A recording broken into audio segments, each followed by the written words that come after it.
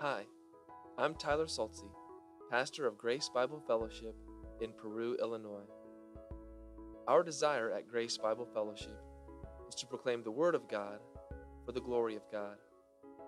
At the center of our proclamation is the one who is Savior and Lord, Jesus Christ. We base who we are and what we do upon the good news of Jesus. If you would like to know more about this good news, or would like to know more about Grace Bible Fellowship, please visit our website at www.gbfperu.org. That's www.gbfperu.org. I'm glad you've decided to listen to the teaching of the Bible along with us, as we seek to understand it and be transformed by it. I hope you find this time meaningful, challenging, convicting, joyful, and even life-changing as we worship through the preaching of God's Word.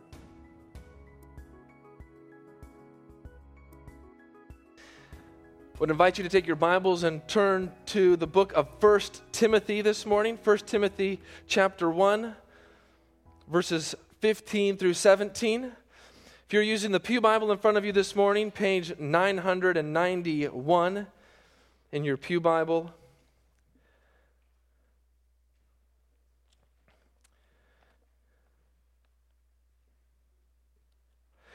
And I have to say that I am excited about a new year. I'm excited about a new year here at Grace Bible Fellowship. I'm excited because of what I believe God will do among us, through us, how He will use us, where He will take us. And I don't even know where He's going to take us. But I'm excited of where He's going to take us because I know it's going to be good. Because I know, like as we sang about this morning, He is always faithful, always true. And what better way for us to end the year and then begin the new year, this week talking about God's salvation, next week talking about God's sanctification. So that's how we're going to straddle this new year. Before the new year, today talk about God's salvation. Next week talk about God's sanctification. And all of this is why Jesus came. Why did Jesus have to come into the world? Why did He have to be born? Why is that significant? Why is that important? Did He have to come? Could we not have Christmas?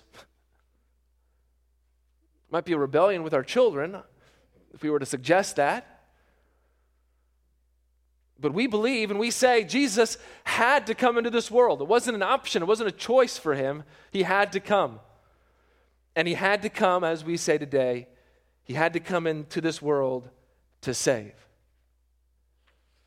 So would you stand with me out of reverence and respect for God's Word as we read 1 Timothy chapter 1, verses 15 through 17. And after I read verse 17, I will say, "This is the word of the Lord." And together we will say, "Thanks be to God," because we are thankful for His word to us.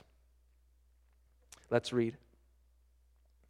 "The saying is trustworthy and deserving of full acceptance, that Christ Jesus came into the world to save sinners, of whom I am the foremost. But I receive mercy for this reason, that in me, as the foremost, Jesus Christ might display His perfect patience as an example to those who were to believe in Him for eternal life. To the King of the ages, immortal, invisible, the only God, be honor and glory forever and ever. Amen." This is the word of the Lord. Thanks be to God. Let's pray.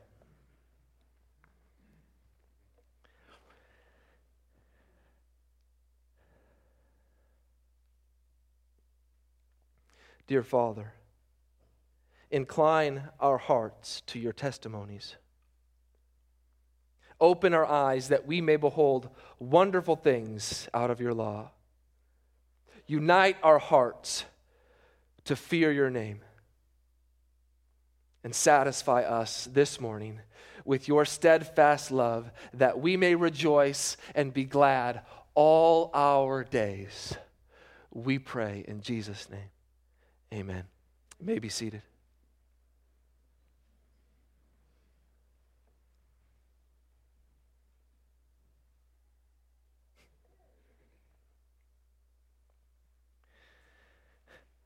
The Israelites had seen it and experienced it all.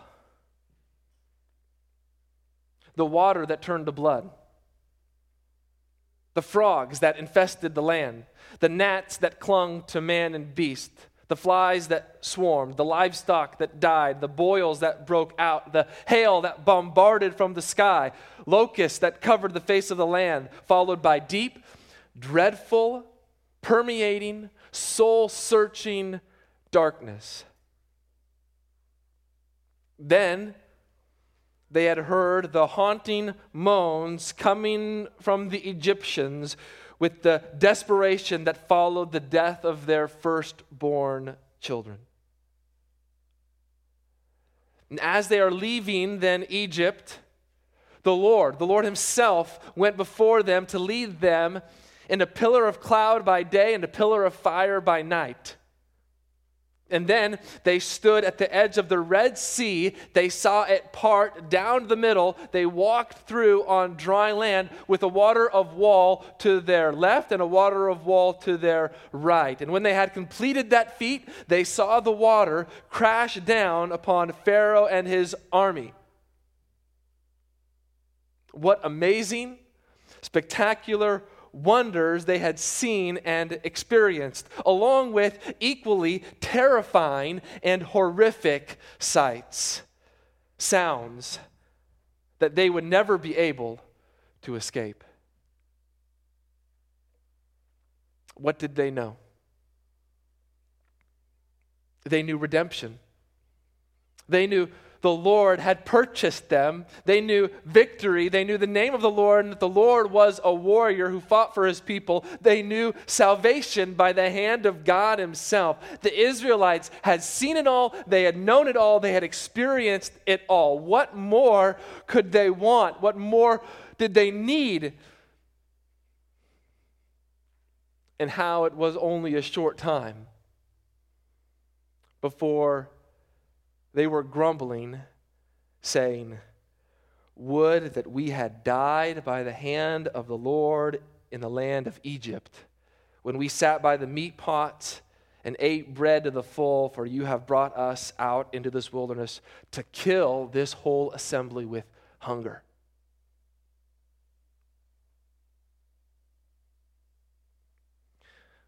Would we ever do that? Nuh-uh, not us. If we would have gone through that, saw all that, experienced that, been astounded and amazed by all of that, and then grumbled at what the Lord had done for us, how fickle we are, just like the Israelites, and yet how great of a salvation have you known? And yet, where are you? Perhaps there is no better place for us to stand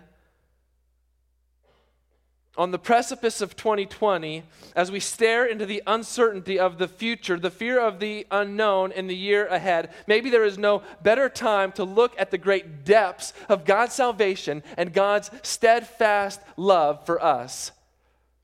And instead of going into the new year grumbling, and how much there is to grumble about, we must go into the new year grounded and standing firm on the very reason why Christ came into this world. He came to save sinners like you and like me. And with all that we know about the Israelites, with all that we know goes on in our own hearts, we know there's no use in saying, "I've seen it all. I know it all. I've experienced it all." Today, if you hear his voice, do not harden your hearts as in the rebellion on that day of testing where your fathers put God to the test when they saw his works for 40 years. I fear that we could unknowingly fall into some of those same tendencies to somehow downplay the absolute necessity of our salvation, to downplay the great lengths that were necessary in order to secure our salvation.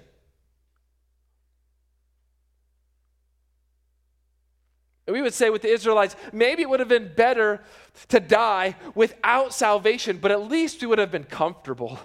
At least we would have eaten our fill. At least our bellies would have been full. There is no place for us to get over our salvation.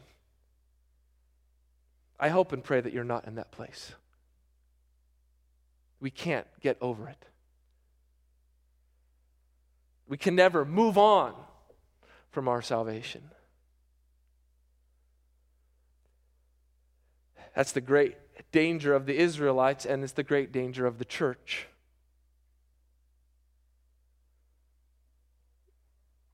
Weak churches are weak because they fail to grasp the magnitude and the amazing feat that is our salvation. And so may we seek to grasp that, seek to understand that, seek to know that, stand in awe of that, be amazed by that, and know its magnitude and weightiness. That's what we're talking about in these verses. We're talking about the magnitude of our salvation, and we're talking about how Jesus coming to save is magnifying certain things. Magnifying not like a microscope, but like a telescope. Taking something that is grand and great, and it's showing us just how great and grand it really is.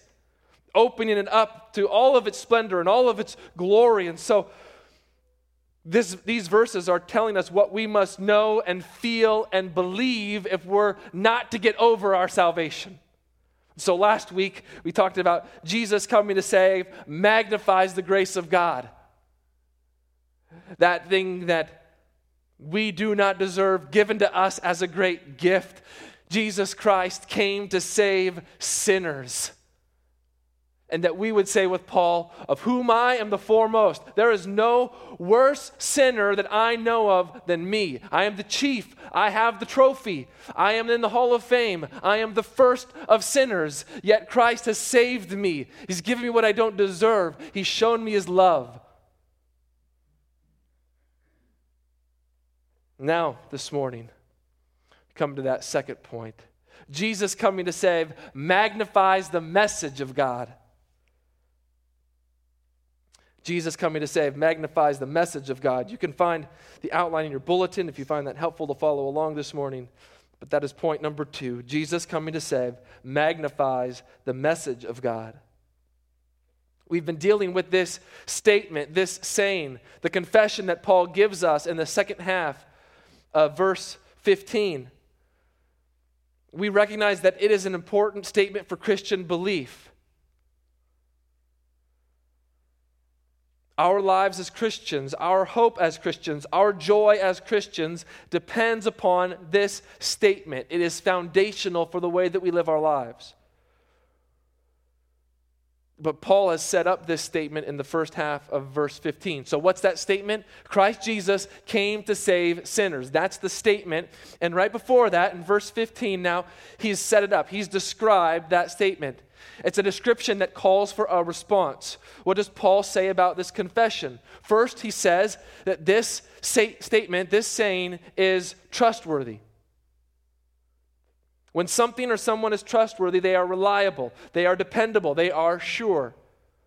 And so this statement is reliable, dependable, sure. And it's trustworthy precisely because it's true. The very foundation of anything that is trustworthy is truth. If someone is deceptive or something is based upon a lie, you cannot and you should not trust it. In order for you to know the trustworthiness of this statement, you must acknowledge its truthfulness, that Christ Jesus came into the world to save sinners is true. And we know that it is true because it is based upon the one who is the way and the truth and the life.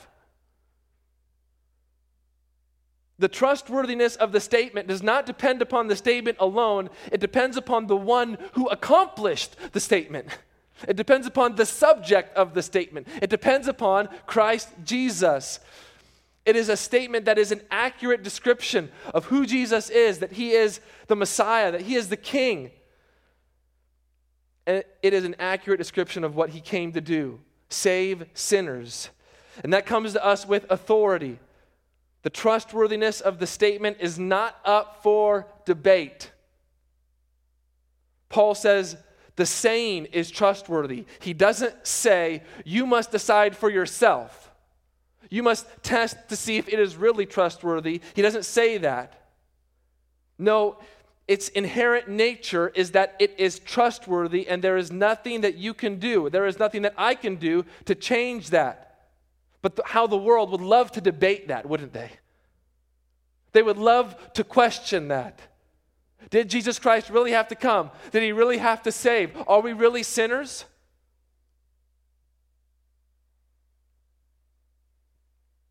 It would not be trustworthy. The statement would not be trustworthy if we determine its trustworthiness, because man's judgment is feeble and fickle.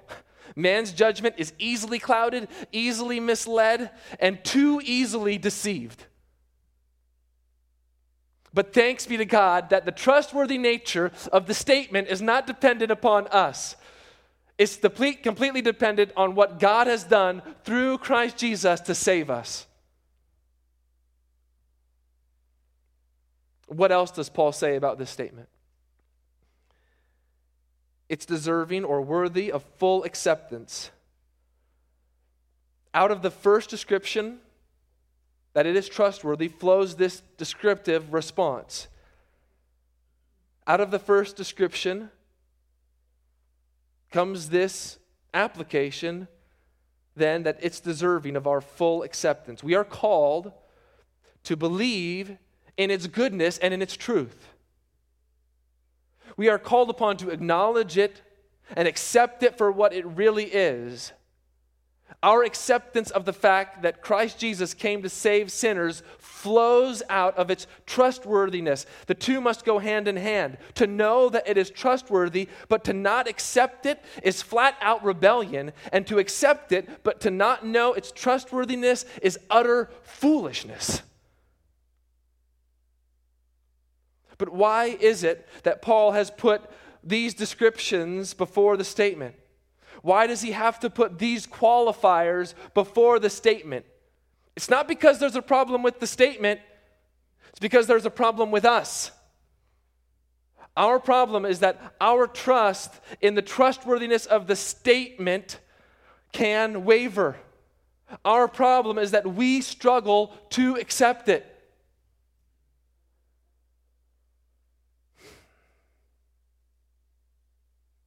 Maybe I can show it to us this morning. This is a point that if you've been asleep, you might be awakened, but I would like everyone to stand, if you're able to, stand for a moment. And most of you have a chair in front of you there. And I want you to imagine for a moment that that chair is the statement. That chair is the statement, Christ Jesus came to save sinners. And now I want you to put your weight on the chair in front of you like you believe that statement. Okay, you doing that? You're putting your weight on that chair like you believe that that statement is trustworthy and deserving of full acceptance. All right, that's the object lesson. You may be seated. What's the point of that? Because I'll be honest, I don't like those are weird things. I don't do those very often. I don't like them because they make me uncomfortable. Was anyone else uncomfortable during that?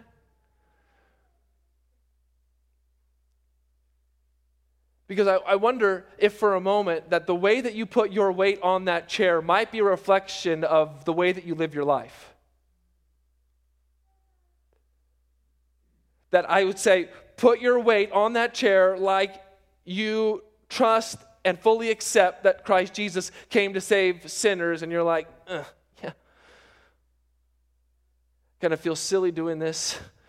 Kind of feel like I'll put some of my weight, kind of make it look like I'm doing it. And I wonder if we're ever in our lives like that. Feel kind of silly about this. I kind of put some weight on it a little bit. I'll put a finger on it. When people see our lives, what do they see? They see someone who believes in the trustworthiness of the statement, who's fully accepted it, and if that statement was taken away, if that chair was taken out of your life, that you would fall and you would topple and that you would be in ruin because that is all that you have your whole life. Everything depends upon that statement. And if that is taken away, I have nothing. I am in utter ruin. My eternal destiny is in jeopardy because that is everything. Is this statement, is this confession what your life depends upon? Is this the statement that you lean upon with all of your weight? Is it the confession that if it were pulled out from underneath you, your life would be in complete and utter shambles? It is worthy and deserving of your full acceptance, not half acceptance, not a little bit of your acceptance, not reluctant acceptance, not half-hearted acceptance or faith. It requires and demands all of you, everything that you are, to trust and accept that Christ Jesus came into the world to save sinners, of whom you are the foremost. And it's this confession, I'm afraid, is under attack.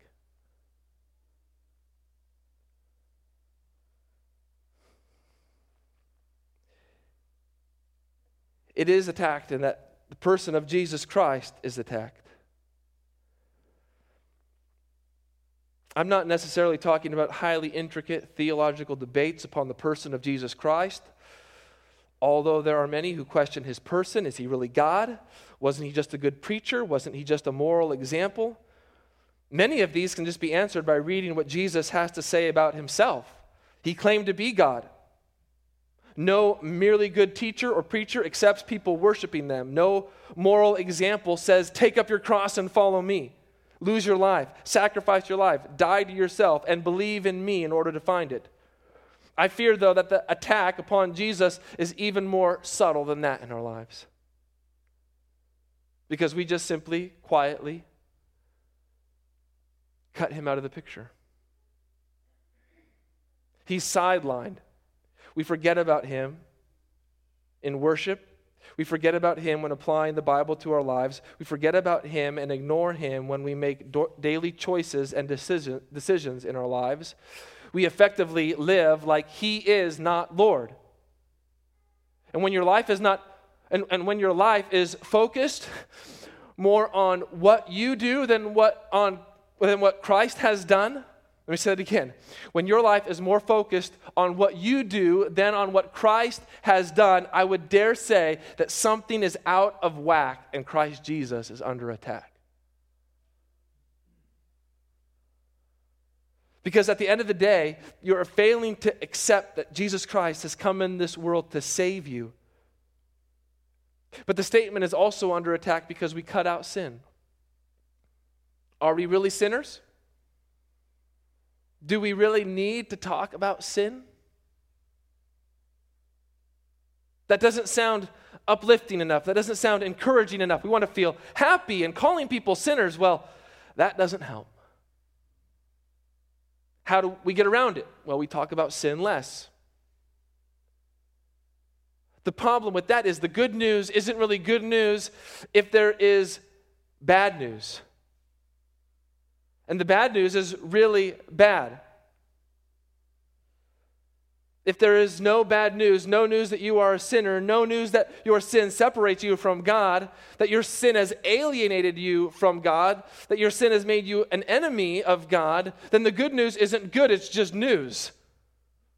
But if the bad news is really bad, then the good news is all that more great and glorious. Jesus Christ came into the world to save sinners. That is the best news. It's the best news for us who are sinners.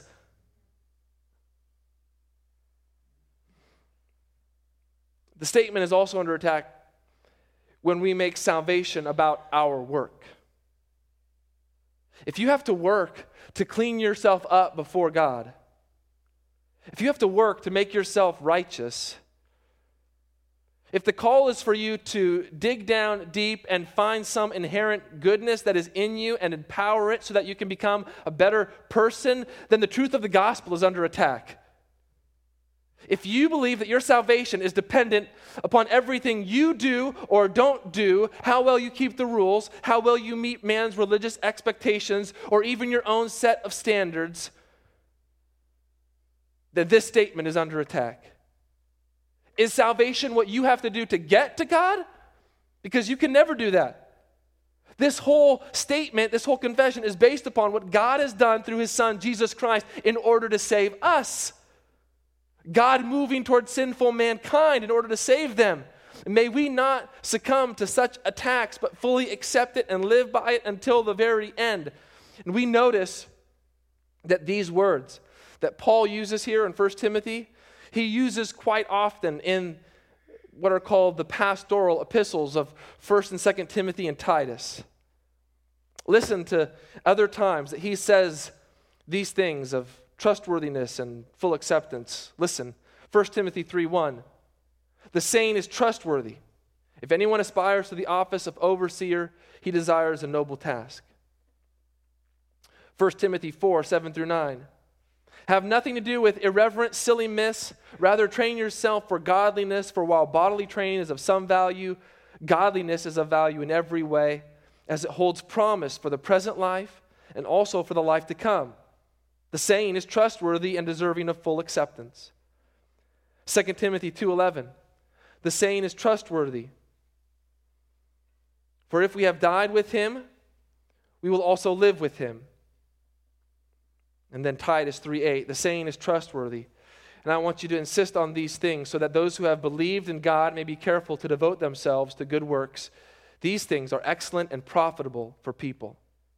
You hear that over and over. Paul is saying the saying is trustworthy and deserving of full acceptance. So we have to ask ourselves, why is it that Paul does this? And to understand the overall reason why Paul does this will help us better understand this verse. So, why does Paul write these epistles? He writes them to instruct the church, and particularly church leaders and church pastors. He does it to warn against false teaching and teachers. And what is it that the false teachers do? They stray away from the truth. They leave behind the Word of God. So when Paul repeats over and over again that this saying is trustworthy, that it is deserving of full acceptance, he is basing the ministry of the church around the faithful Word of God. The statement is trustworthy and deserving of full acceptance because it is the very Word of God. What then is Paul saying to the churches and to the leaders of the church?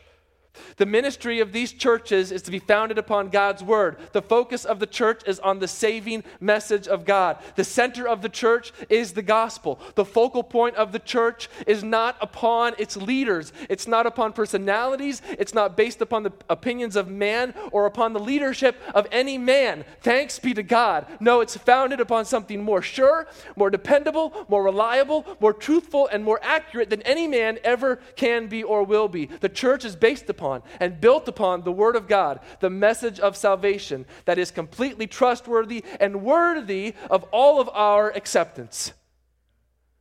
And that means that it is a fixed statement. It cannot be changed. It must not be changed. Are you looking for assurance this morning? Is there doubt plaguing your mind? Where are you going to look for assurance? Where are you going to look to find that security that you're saved? To know for certain your eternal destiny? You don't look to man. You don't look to yourself. You look to Jesus Christ, who came into this world to save sinners. It's Him. It's His saving action, the work He accomplished on the cross. That is to be your assurance. You don't need to look anywhere else. The third point, Jesus coming to save magnifies the mercy of God. Jesus coming to save magnifies the mercy of God.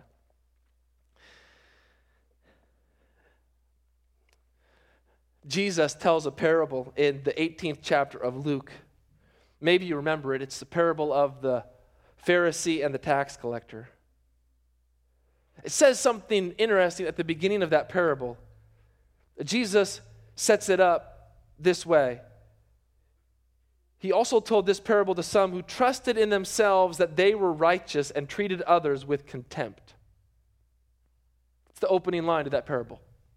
He told this parable because some people trusted in themselves that they were righteous and treated other people with contempt. This parable was a rebuke, a correction, a warning. What's the parable? Both of these men went up to the temple to pray.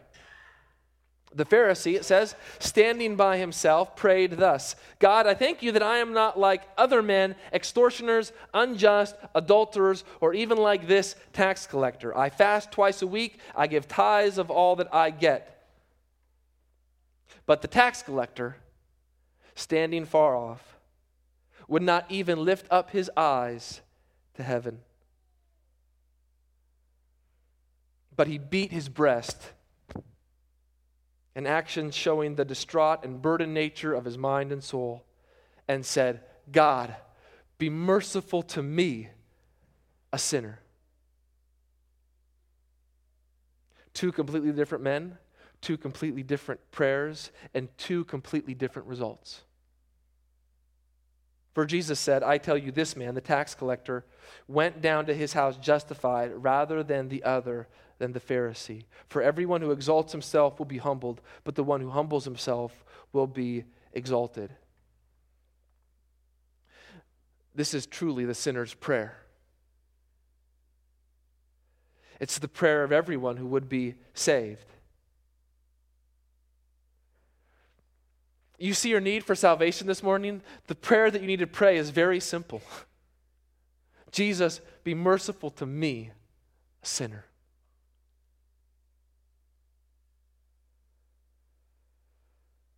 And it's this prayer that is the opposite side of the coin from grace. Grace is getting what we don't deserve, but here it's mercy that is not getting what we rightly deserve.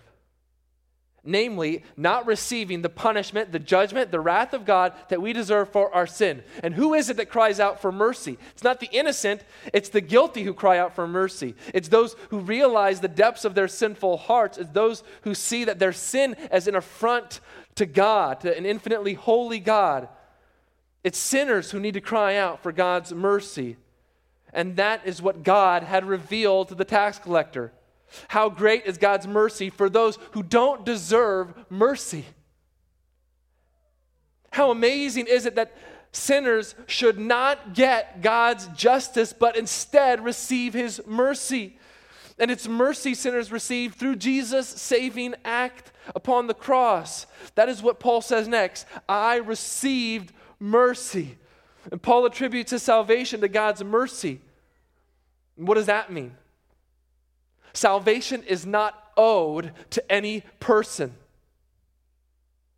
God is not unjust not to extend mercy to every single person without exception. If that were the case, salvation would be a matter of justice.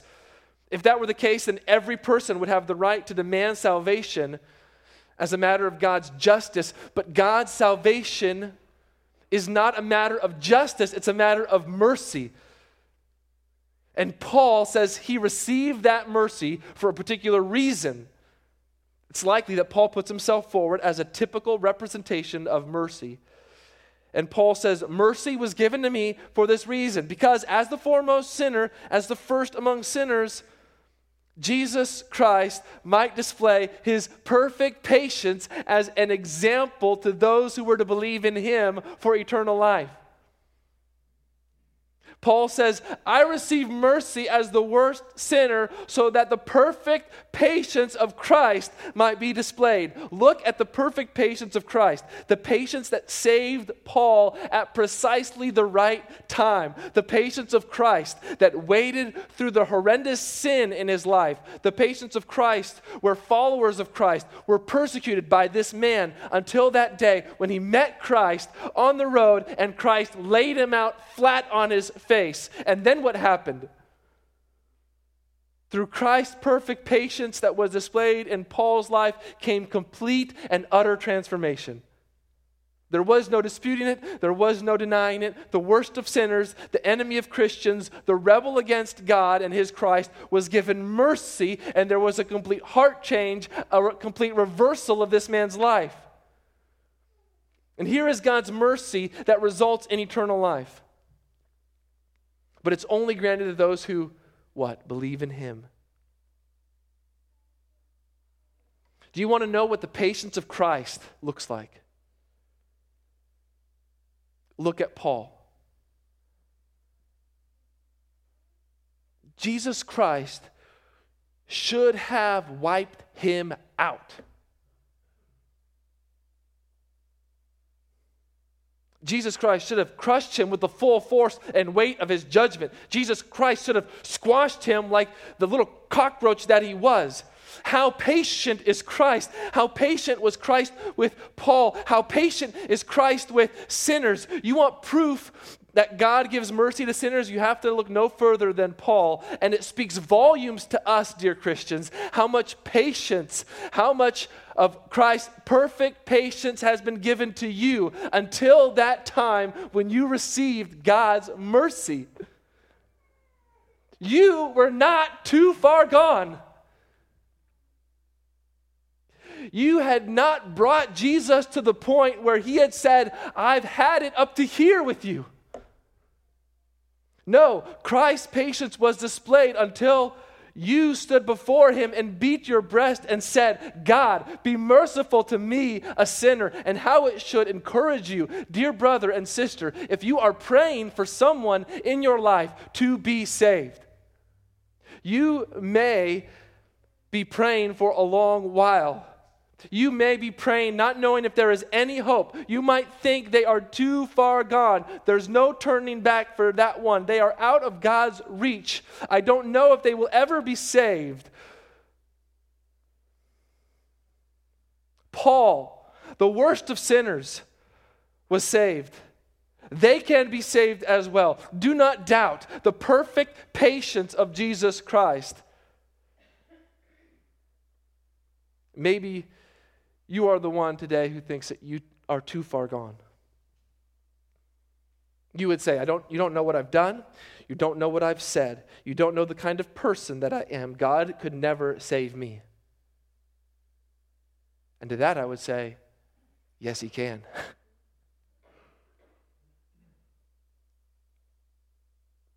He does not wish that any should perish. Turn to him. Look at the work of God in Paul's life as an example and believe in Jesus Christ for eternal life, and you will be saved. You will know God's abundant mercy. You will go to your house as one justified by God, clothed with Christ's righteousness, knowing his great steadfast love upon you because God is merciful.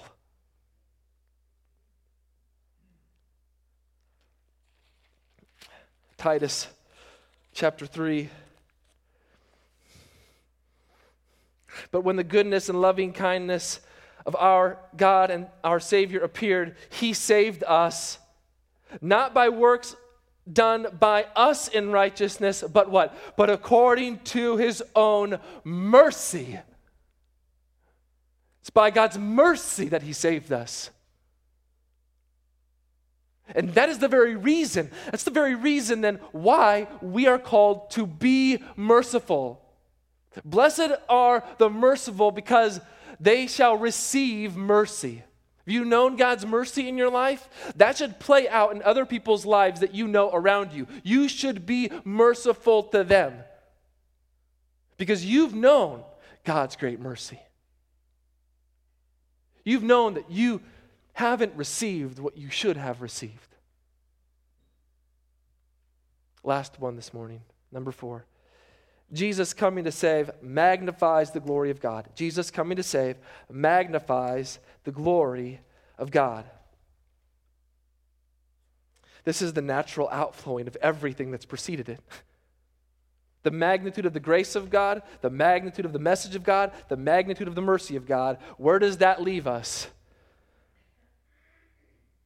What follows as we plumb the depths and find the sweetness of joy contained within these? It leads us where it leads Paul, to worship. It was right theology that led to right doxology.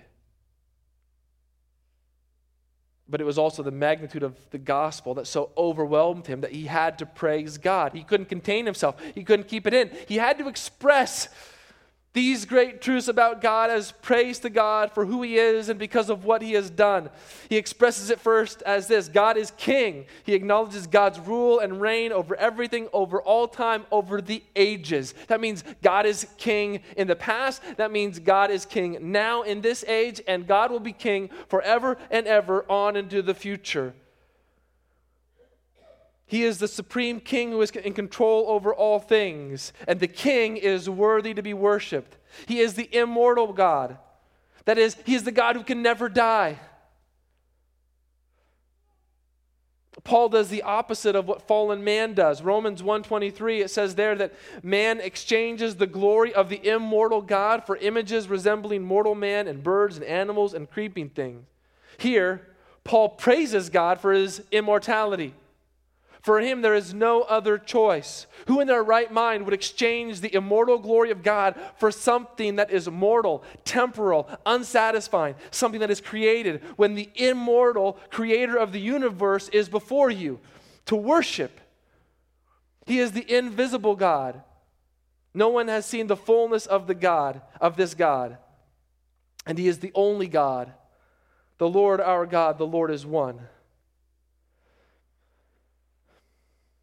All of these point to one thing.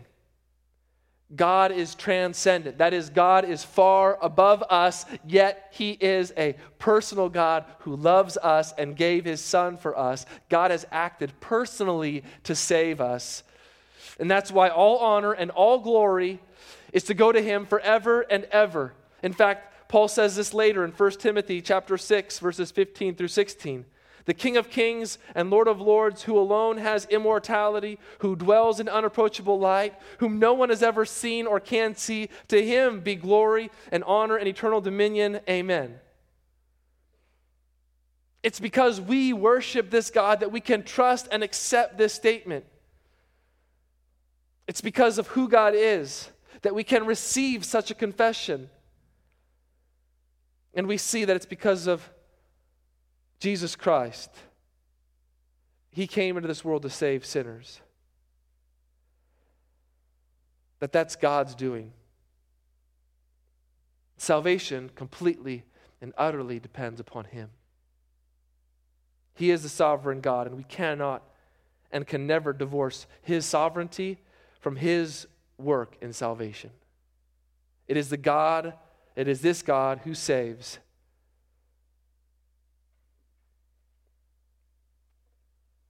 And if there is any deficiency in your worship, if there is a deficiency in your desire to take in God's word, if there is deficiency in your prayer life, a deficiency in your singing, then it may be time to examine salvation again. See grace. See the message of God, see the mercy of God with fresh eyes, be astounded, amazed, and stand in awe of him. If you know this salvation, you have to worship him. You have to praise him. You have to proclaim, oh, the depth of the riches and wisdom and knowledge of God. How unsearchable are his judgment and how inscrutable his ways. For who has known the mind of the Lord, or who has been his counselor, or who has given a gift to him that he might be repaid? For from him and through him and to him are all things. To him be glory forever. Amen. Let's pray.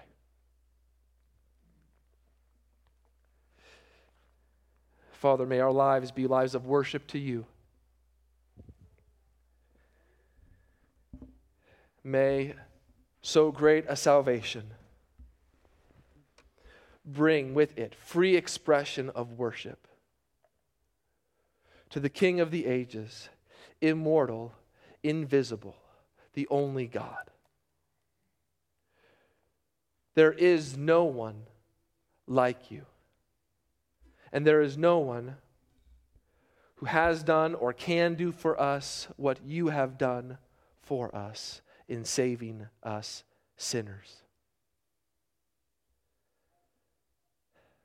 Strengthen us, I pray, to trust and to fully accept these truths with our lives. And Father, if there is one here today who's had their eyes opened and comes to say, I've never put my faith and trust in Jesus Christ. I've never beat my breast saying, God, be merciful to me, a sinner, that today would be the day that they would turn to you. Today that they would be the day that they would lift up their lives to you. Today would be the day that they would call out to you, and that they can do that right here, right now, from where they are. And that you will hear from your holy heaven and you will save them. You will give them this great salvation that we've talked about. You will give them your grace and your mercy. And so that then their lives, like we pray all of our lives, would do what we were created to do. Worship you. Let us never be satisfied with a life that doesn't worship you. But let us find everything, our all, in you. I pray this in Jesus' name. Amen.